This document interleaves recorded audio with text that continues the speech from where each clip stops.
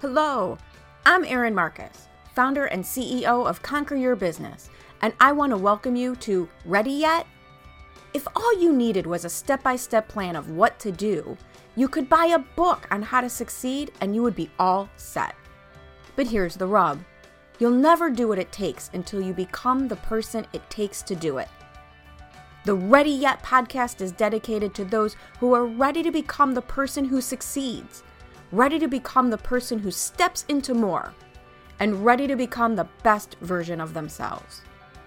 In the I'm Ready interview series, join me for inspiring conversations with people who figured out who they needed to be in order to achieve their dreams, and were brave enough to be that person. Hello, and thank you for joining me here on this episode of the Ready Yet podcast. I'm so excited because we get to talk to all sorts of people who were ready to do the next thing in their life, right? Ready to go for more. And we all love hearing the real stories of how people got to where they are, as opposed to the pretty Facebook, Instagram stories that people choose to share with us that sometimes only make us feel bad about ourselves.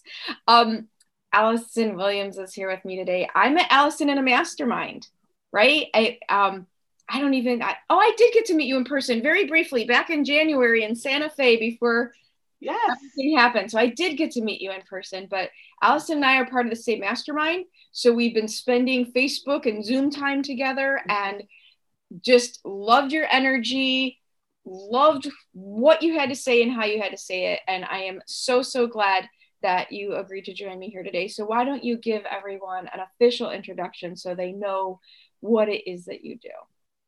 Okay, so first, thank you for having me. I'm really excited to be here. And for anyone that doesn't know me, my name is Allison Williams, and I am known as the Law Firm Mentor. Law Firm Mentor is the name of my company. And I tell people that Law Firm Mentor is a business coaching service for solo and small law firm attorneys. We help them to grow their revenues, crush chaos in business, and make more money. Yay! How can you not want to do all that? Right. Awesome. So, but you are also an attorney. I am. Are you still have your private practice?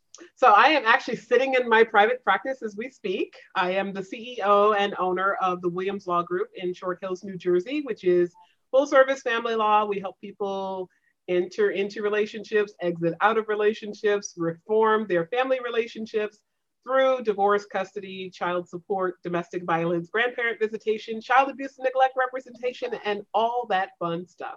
All right. So I'm just going to start throwing questions at you because I have like lots. I've been in this mastermind with you, but I've never really got my, one-on-one, all right, what do I need to know type of opportunity here. So Tell me, because I'm very interested in attorneys. My dad told me since I was 7 and I won my first logical argument with him that I should have become an attorney. I've worked in several of my different jobs alongside the attorneys that our companies had. And I know there's all these specialties. So what made you go into the specialty that you're in? So it's interesting. So family law is what we were often referred to as the redheaded stepchild of the legal practice. It is thought of by many as the place you go when you deal with the warm and fuzzy and you deal with people's feelings and you encounter great people at their worst.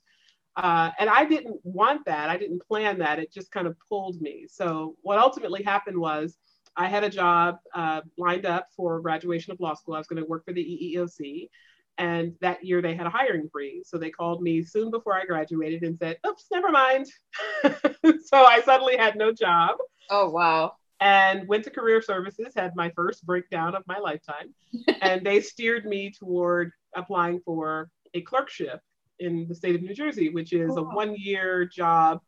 It's a term of exactly 1 calendar year where you work for a judge, doing legal research, helping him or her prepare his or her calendar, things like that. So I figured I could at least land and have a paycheck and then be looking for my next opportunity. And it happened to be that I had done some domestic violence volunteer work in law school. So I had that on my resume. That made me attractive to family court judges in New Jersey. Got several interviews with family court judges. The first one I met was the Honorable James Farber, who's now retired, who I loved him as much as he loved me. We hit it off, got my job, got my foot in the door, and I've been a family law attorney ever since. Did you ever work at a big firm? I did. So very first job out of the clerkship was at a family law boutique firm with 10 lawyers. All we did was family. Well, I shouldn't say that. Most of us did family. There was kind of like a hodgepodge of other municipal criminal, but mostly it was family. And then I ended up going down the shore. That's kind of the way we refer to the lovely land of New Jersey, right? There's the shore, and there's up the shore, down the shore. We're all way too familiar with the shore thanks to a certain amount of time on television, but yes. Yeah, so don't think Jersey Shore, because that's not actually, those people do not represent New Jersey. But I ended up moving quite a bit south of my first law job, my first law firm job, working for a firm that doubled in size while I was there over a 4-year time period. So I ended up working in a firm that had well over 100 people, and then moved to my next law job, which was the family law department of a general practice firm with about 12 lawyers, and still only did family. And then from there, I said, okay, this employee stuff is done, and I started my own law firm. So I asked you those questions for a reason. And I love that I kind of figured out this employee stuff was done. And here's why. Because I had, not in law, but a situation. One of the things I think that attracted me to you from the beginning is you are unapologetically, authentically you. And this is not, quote unquote, suited, buttoned up lawyer. My corporate background is in financial services. So even though it's a completely different field, it has that same buttoned up, proper, and I believe we're about the same age, which means when I was in that world back in, started in the 80s, power suit, women had to be men, and so that's why I asked you if you ever had a job where you worked in that type of environment, because one of the hardest things that I had to figure out was how to be authentically me and let the freak flag fly as much as it does, right? Interesting way of putting it. Right. But, it is what it is. Who am I kidding? I'm not quiet and shy. I'm not fooling anybody. The tattoos are currently covered, but that's because it's cold. Right? It's not, so, and you were at East Coast. Mm-hmm. So I think in Chicago, we're a little bit more laid back than East Coast. Have you been through that experience? And how did you navigate it, going from a student who needed a job in a field to the most amazing, awesomest person that I know you to be? So yes, I went through very much that same journey. And I think it is less prevalent now for young people in their 20s and even early 30s to break into traditional conservative professions without having to do the conformist thing. But I did the conformist thing, right? Did I? And I already had so many natural accoutrements that were not within the little box, right? So the box of attorney was white, male, conservative, navy suit. One.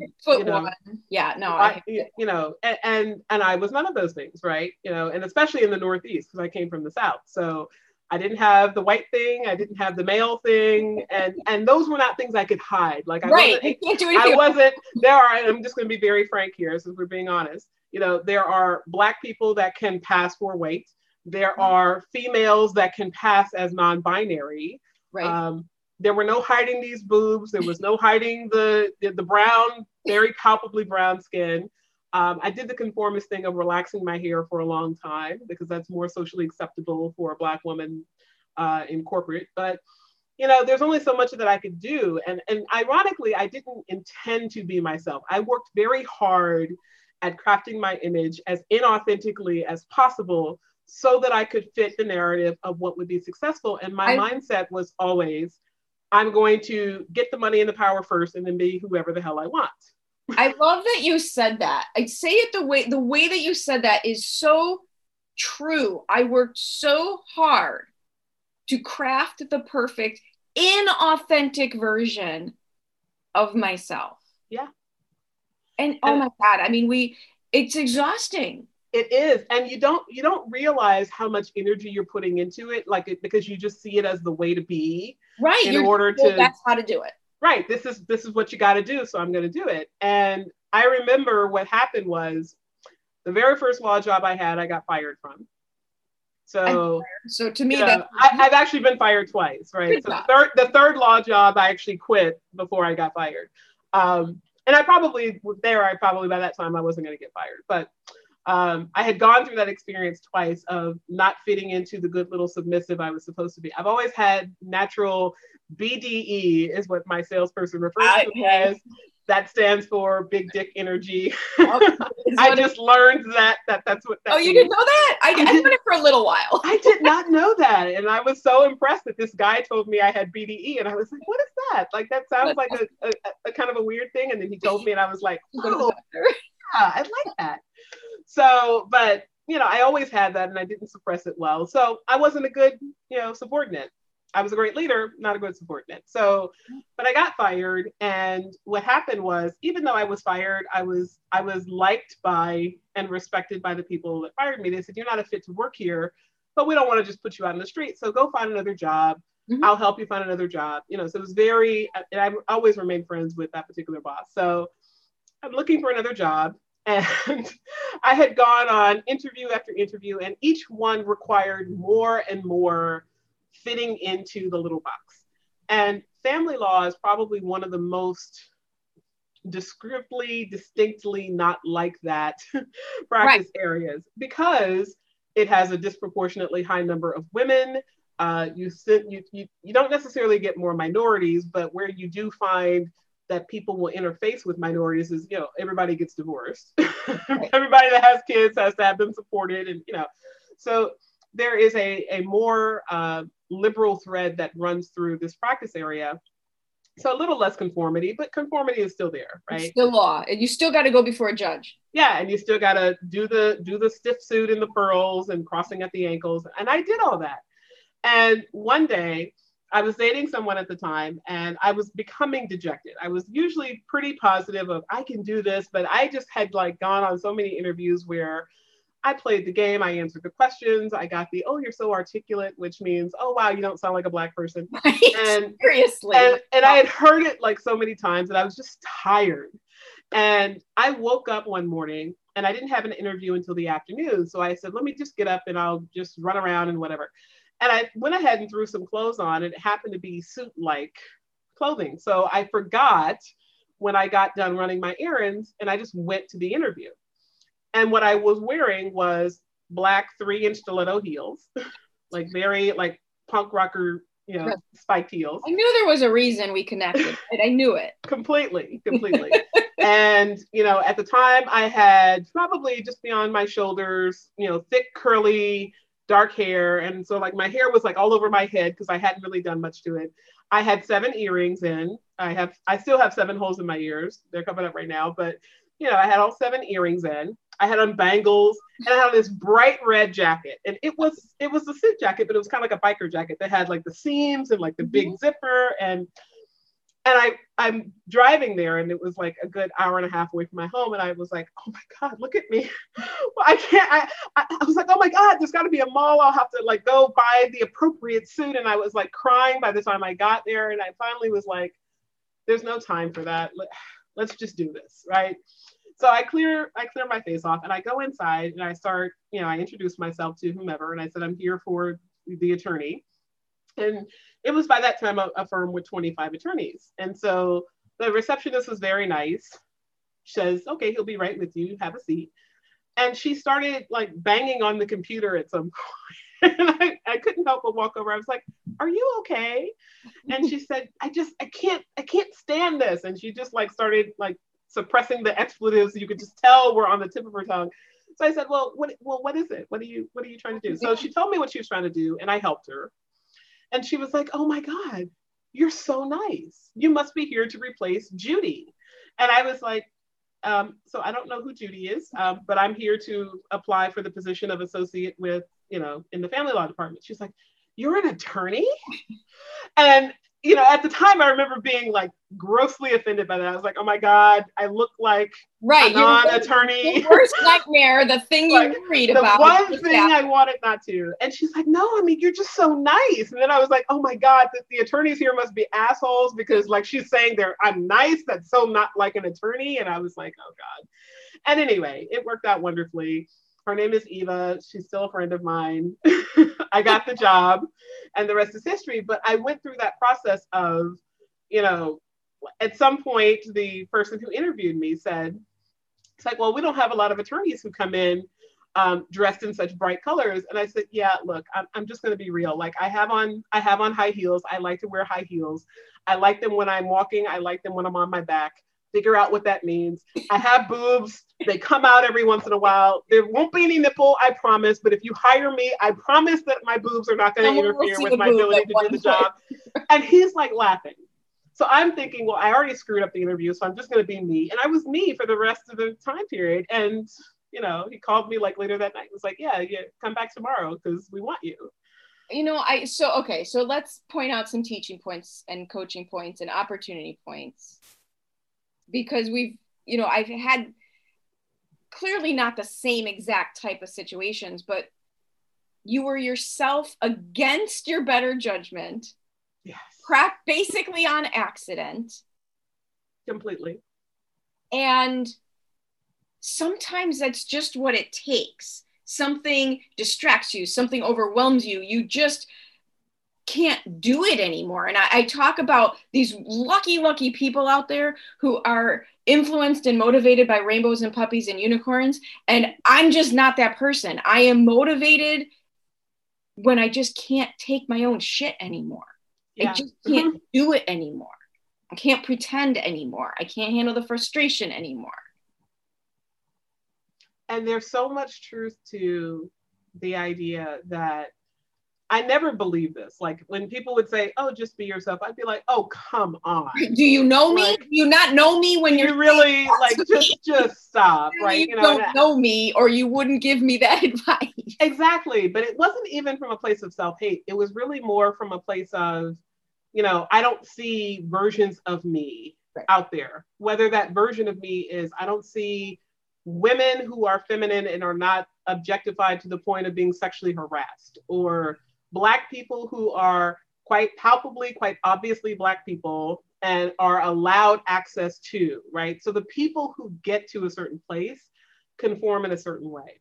Right. And so I very much believed that I had to conform in a certain way. And I think my generation, our generation, was really at that place where while that was still true, and look, the world we live in still values synchronicity, right? So people that conform have an easier time in many ways, but when you have something, when there is something there other than just a dollar and a degree, when you are capable, knowledgeable, skilled, and you add that something about yourself that is distinct from other people, you stand out, but in a good way. Right. And I didn't realize that. I was so urgently trying to fit in that I didn't realize that the places where I was being really successful in life were the places that I was myself. The places where I was using my arms, flying across the courtroom, and the places where I was using this big voice of mine, and the places that I was quite palpably a Black person. And those things were not problematic. Those things were actually making me distinctly successful. But I was feeling like I was successful in spite of myself. So if I had spent more time not working on the image that I was crafting and just being, God only knows where I'd be now. Well, so I do have a question, because one of the things you said, and I've had this similar experience, I was allowed, because I was, again, corporate finance, insurance, and I was even this morning when I got dressed, I'm like, God, I feel a little bit like a soccer mom. Because like you, I'm usually in the leather jacket. I hurt my foot. I can't do the heels. And plus I haven't left my house in months. So I just, but it wasn't until I really embraced, and this is going to sound arrogant, but it's true, how smart I was and what I could offer. that I started to realize I get to be who I want to be. It's different than the crazy street person. Because if you have crazy and nothing to offer, you don't get anywhere. Right. But I still remember in my corporate life, being able to inch my way more and more and more towards being the authentic version of me and not being stopped. And when somebody would complain, my boss, well, why does she get to do this? Well, why does she get to do that? My boss would be like, because her, right. Because she's her, because she doesn't follow the rules, because she takes all the responsibility for the results. Yes. You don't get to not follow the rules and then blame other people when it doesn't work. Oh my God, that is such a powerful statement. Like, you don't get to not follow the rules and not take responsibility for the result. And it's very true because, in the role that I'm in, I don't just mentor my own attorneys that are on my law team, but I mentor other attorneys in the profession. And it comes up a lot where I'll tell stories, like lawyers love telling war stories. So I'll tell a story of, I had this case and we were arguing this and this judge said this and blah, blah, blah. And one of the stories I love to tell is one of my favorite clients. And, she and I are now very, very good friends, but her husband was accused of sexually abusing her daughter. And the state ultimately prosecuted him successfully. But before that prosecution occurred, he was being accused in the family court system and he could not defend himself because he was under criminal prosecution and indictment. So he had to essentially not say anything to defend himself. And then ultimately there was a finding against him. So when that happened, all the attention turned to mom, to have mom separate from dad, to have mom try to coach the children into being angry at dad. And that doesn't happen. And if you know anything about child sexual abuse, you know that children are often very conflicted about the fact that they still love the person who hurt them. And they don't even always identify a sexually inappropriate touch as hurting per se. They don't like it, or they don't know enough. They don't know enough for context. Right. And sometimes they didn't dislike it because sexual behavior feels good, right? So then they're conflicted about the fact that they didn't hate something that happened to them. So there's all sorts of feelings about it. But we're going through this process, and this judge in the state was very opposed to my client mom because they felt that she should be hating dad, divorcing dad, etc. And she felt very conflicted because the child recanted the allegation. So this whole story is going on. And at some point, I am having to run into court like every other week on something to try to keep these children with my client. So I tell the war story about what ultimately happened when they removed the children from mom. We got the children back with some emergent tap dancing from higher courts. But when that happened, I had a very aggressive standoff with the courts. I mean, and this kind of found its way throughout the court system. Like, I'd come into the courthouse and they'd be like, oh, she's here to fight with Judge so-and-so again. And I'd be like, guys, that's not what I do unless I have to. And she deserved it. but come on. And I tell the story about how at some point I had already planned and planted people in the back of the courtroom for my team. And I said, if the judge says X, I'm going to point to you and I want you to stand up. And then I'm going to turn around and direct you to go to the appellate division. And I did that. And so the judge said, well, I'm going to do X, Y, and Z. I was like, fine, you do that. And then I turned around, pointed to them, told them to stand up. And there was this big display. And I didn't get held in contempt. But I tell my team all the time, most lawyers would have. And so when people say, well, how would I have handled that situation? I said, I don't know. You have to find what you would do to handle it. This is how I handled it. And they said, well, couldn't I just do that? And I said, no, you couldn't. And they asked me why. And I said, because, now I would say, since I learned this phrase, you don't have the BDE for that. Right. Right. Everybody can't do everything. Like, you have to have a certain energy, a certain stamina, a certain tenacity. And it's not about being better or worse. It's about being who you are. It's owning your space. I say all the time, I get away with doing and saying things that would get other people punched. Yeah. Now, I'm only 5 feet tall. So some of it is I can play the You can duck. Right. I can play the part when I need to of, pat on the head, poor little girl, if that gets me what I need it to get me. Mm-hmm. But you have to own your space to be able to do things like that. Yeah.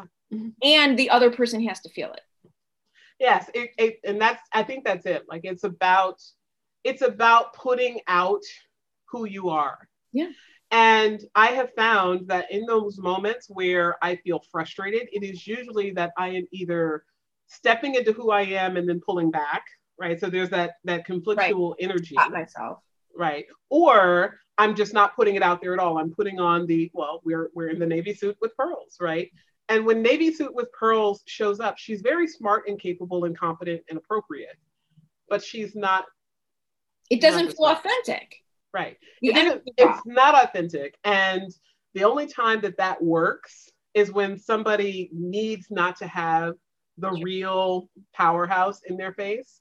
And there's a lot of that. And I tell that to my clients now. So one of the things that's made me very successful in owning a law firm is I can say, you will be in much better hands with my partner, my associate, my colleague. And they'll say, well, why? You've got this reputation and you've been on Katie Couric and you speak internationally. And I say, because I will show up swinging my big dick and somebody will get in their ego and their feelings about it. And they will hurt you simply because they are jealous or intimidated of me. Exactly. So it does not serve you to have anything other than my name on the letterhead. Well, but see, here's the thing though, because something else happened when you do that. And I watch a lot of entrepreneurs just kind of screw themselves over. What ended up happening as you delegated. You did it because you knew it was the right thing for the client, but you also didn't have this box around you that only I can do everything. Right. And I did for a long time. Don't get me wrong. Like it took me, especially because when you are a litigator, the most successful litigators have the biggest egos. Right. So part of what makes you better at litigating has you stepping into your ego. And part of what makes you better as a leader is stepping out of your ego. Yeah. So there's two conflictual spaces. And part of the reason why I coach lawyers is that I had to master becoming the best version of myself and then breaking the mold and becoming a different person and the best version of that person in the same body with the same goals. That was the tough part. I hope you're enjoying this episode of the Ready Yet podcast.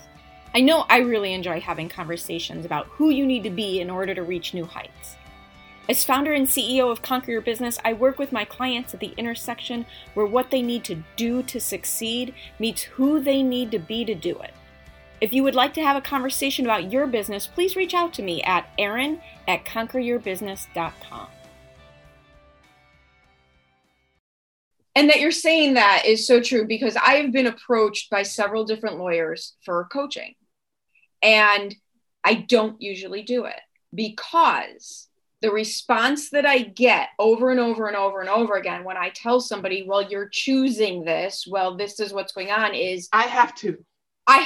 That's lawyer culture. I have no choice. And now I will have that conversation with you once about choice. I will have that conversation with you maybe twice about the truth about choice.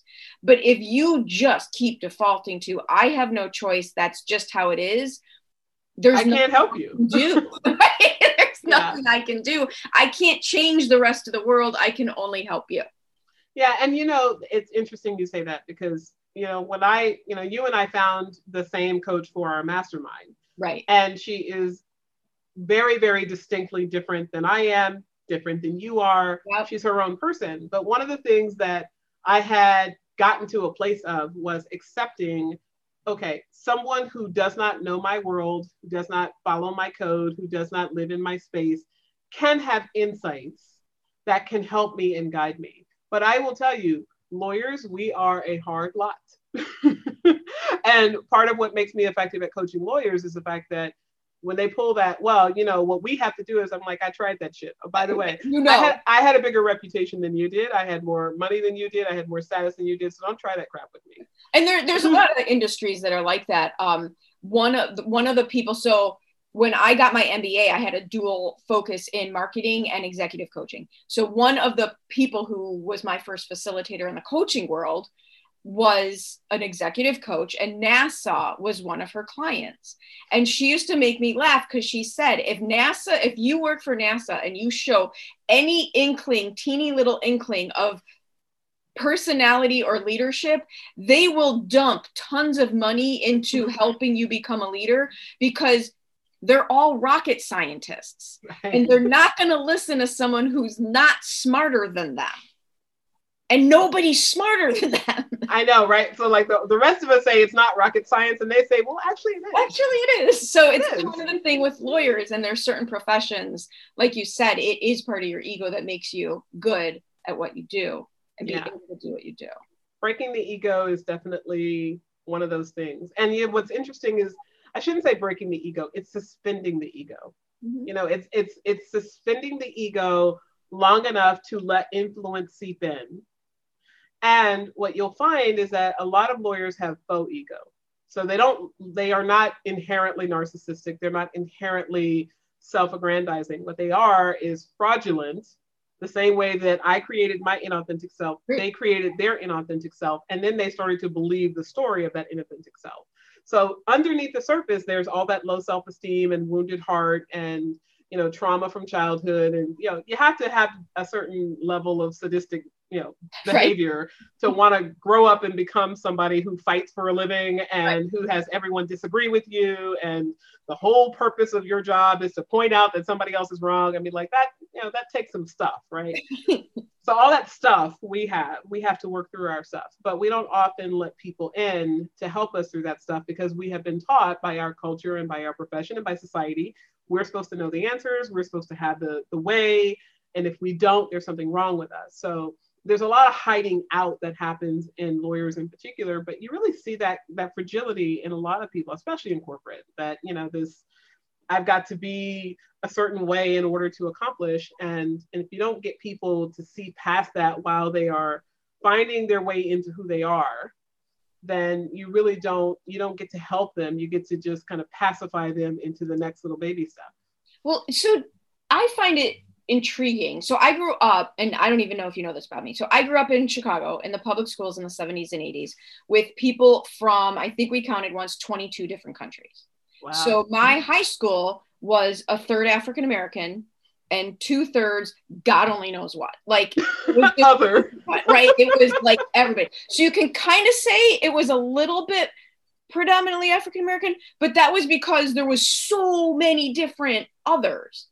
And when we get together for our reunions now that we're older, we can talk about, we didn't realize that wasn't normal, that other people didn't, I'm Jewish. My brother's bar mitzvah book looks like Baby United Nations. We didn't know that isn't how everybody grew up. And what I see now, and I'd love your input on this, because it's so interesting to me how it can be so opposite and at the same time.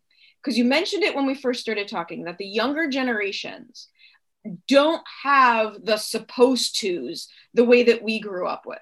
And yet, at the same time, the reversion of the racism and the sexism, how is that happening at the same time? Yeah. So it's interesting, because when I say the younger generation doesn't have the same shoulds that we had, I think there is, and I teach this in one of the programs that I teach for lawyers called Marketing for the Masters. We look at Maslow's hierarchy of needs. Mm-hmm. And if you think about the need for security, the being with other people, like other people, that component of our humanity that makes us, that survival instinct, we very much have that. And now I think what is happening is being different is the new way of being like everybody else. Well, it's so funny. So growing up in Chicago, and dude, I was 3 blocks into the city out of the suburb, like 3 blocks. We wouldn't be caught dead going north, right? Because we're not suburb people, we're city people. And it was really interesting to me though, because when I would be with my parents' friends' kids from the suburbs, they were all trying to conform with the Benetton sweaters, right? I mean, I'm aging myself here, right? But, they all looked alike. Nice little homogeneous group. But you're absolutely right. In the city, different was our version of conforming. Right. And so, but the one thing that runs through the thread is safety, right? So we all have a fundamental need for safety, and safety comes in the security of being like other people. And racism, sexism, homophobia, all of that is baked into the fabric of our country. So what ends up happening is the way that you are like other people is to adopt belief patterns that are like other people, regardless of what you look like, right? So You think, okay, Black people are more likely to be criminals. You think that whether you're a white person or a Black person, because that is a belief that is baked into our culture. You believe that women are supposed to be submissive to their husbands. Why? Because religion dominates. Even when you are not a member of a religion, you get religious beliefs inculcated in every orifice of our country. So you learn, this is the way I'm supposed to be. So then you adopt that belief system. And even people that rebel, their rebelling is the belief system, right? So either I believe it or I don't believe it. There is no in between. There is no gray area. And so what ends up happening is all those inappropriate beliefs that we have passed down about looking at people and seeing them for something other than just a human, and we see them as the composite of their negative traits that are ascribed by someone else, all of that we also adopt as a part of our sameness to other people and their beliefs. And so that's, I don't ever think, frankly, that is going to go away. It gets better every generation, but the better is still a component of stereotyping and believing things about people based on what we've been previously told. And going back to our conversation earlier and being able to break free of that on top of the image of what you're supposed to look like or do in order to get to where you need to be. It's a brutal journey. Yeah. It is. And it's a painful one, right? Because you can't, it's not like you let go of one and reach for and suddenly arrive at the other. There is a process of trying to break the pattern of being yourself in that subgroup in order to achieve a better life, a better sense of purpose, a better sense of being, well-being, emotional well-being, but you're still not necessarily immediately adopted into a new belief system or a new group of people. So there's often isolationism that comes with that. There's often a feeling of being less than because you don't conform to what you previously believed. And so a lot of that stuff people don't ever break out of. It's the same reason why we have people that have a poverty mindset and they don't ever break out of the poverty state that they're in or the middle class state that they're in, because, leaving behind what you knew becomes a matter of it's self-identity triggering. So I'll ask you a final question, and I'm guessing I know the answer because you've done the work. We continue to work. Is it worth it? Yeah, it's always worth it. Right. And I say yes because of course I know for me yes now, right? For me it is the yes, but I have clients right now that struggle with that. If I change, that's going to sacrifice my marriage. Or if I change, that's going to eliminate my friend set. Or if I change, I won't have the same political or professional groups that I know and that I get sustenance from. And most people are not going to, on their own, believe this. You have to start the journey and do the work to get there. But it is letting go of that faux sense of self and stepping into the opportunity for more, not even getting the more, just the opportunity for more, and starting to see that it is better when you leave behind all that dysfunction that was ruling your life. It's only when you start to actually see little glimmers and pieces of that better self that you start to say, yeah. And then you want more and it becomes addictive. And then you become like us, the professional and personal development junkies, right? Right, exactly. And so, I want to end it on this and would love to get your input because the way you were describing that really made me think. Celebrate the people who are doing it, support the people who are trying to make those changes, but at the same time, have more empathy for the people who aren't, because it isn't easy and it's not fair to just assume that everyone's like you and me and wants to be that uncomfortable. Not just, it's just not, having more empathy for the people who aren't doing those things and making those changes. Yeah, well, I think in general, people need to have more empathy for each other. I think that it's a challenge because on the one hand, you want to show support for people no matter where they are in their journey. But on the other hand, if you make it too comfortable for people to stay where they are, they're that much more inclined to do so. Well, and I think empathy is different than, how is it described? Empathy for supportive, but not enabling. Yeah, it's a fine line. And I guess it really depends on your relationship with the person, right? Awesome. I think all humans should be empathetic toward each other. And I also think all humans should call out the stuff that they see that's not the right stuff, but we don't all do that. I mean, we don't all do that. I'll be honest, you know, I see some of the stuff on Facebook and I'm like, I just don't have the time. Oh, right. I don't have the energy. Yeah, seriously. And it's not just choose your battles, it's choose the location of your battles. Yes, the location, the energy, the time of day, the state of intoxication, everything about the battle. Right, exactly. So here's the deal. I knew we were going to have a great conversation because you're as direct as I am and willing to talk about anything. All the stuff. I think we're missing that too many times. And I'm honored to have a circle of people around me who are willing to have the conversations, whatever those conversations may be. Well, this has been great. Really. And I feel very honored that you invited me on and I had a great time. So thank you. Awesome. So here's the thing. I'm going to put links in the show notes so people know how to reach out to you. But tell everyone if they are, especially if they're an attorney trying to grow their own practice, if they're looking for a speaker who can wow their audience on so many freaking levels, how do they get a hold of you?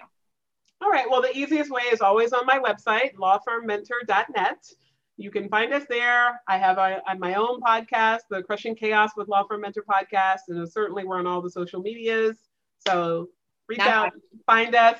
You can find us. You can get a lot of good content out there just to kind of see what we're about and connect with us if you so choose. It's just awesome. Thank you so much for joining me. Thank you so much for joining me on the Ready Yet podcast. I get so motivated by the amazing accomplishments of the remarkable people I meet, and I'm excited to be able to share some of their stories with you. You can find more episodes of Ready Yet at your favorite source for podcasts or at conqueryourbusiness.com. And if you've already decided that you are ready to become the person you need to be to achieve your big goals, feel free to reach out to find out how I can support you in your efforts.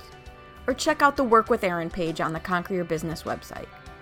I also invite you to share this podcast with anyone you know who loves to learn and be inspired.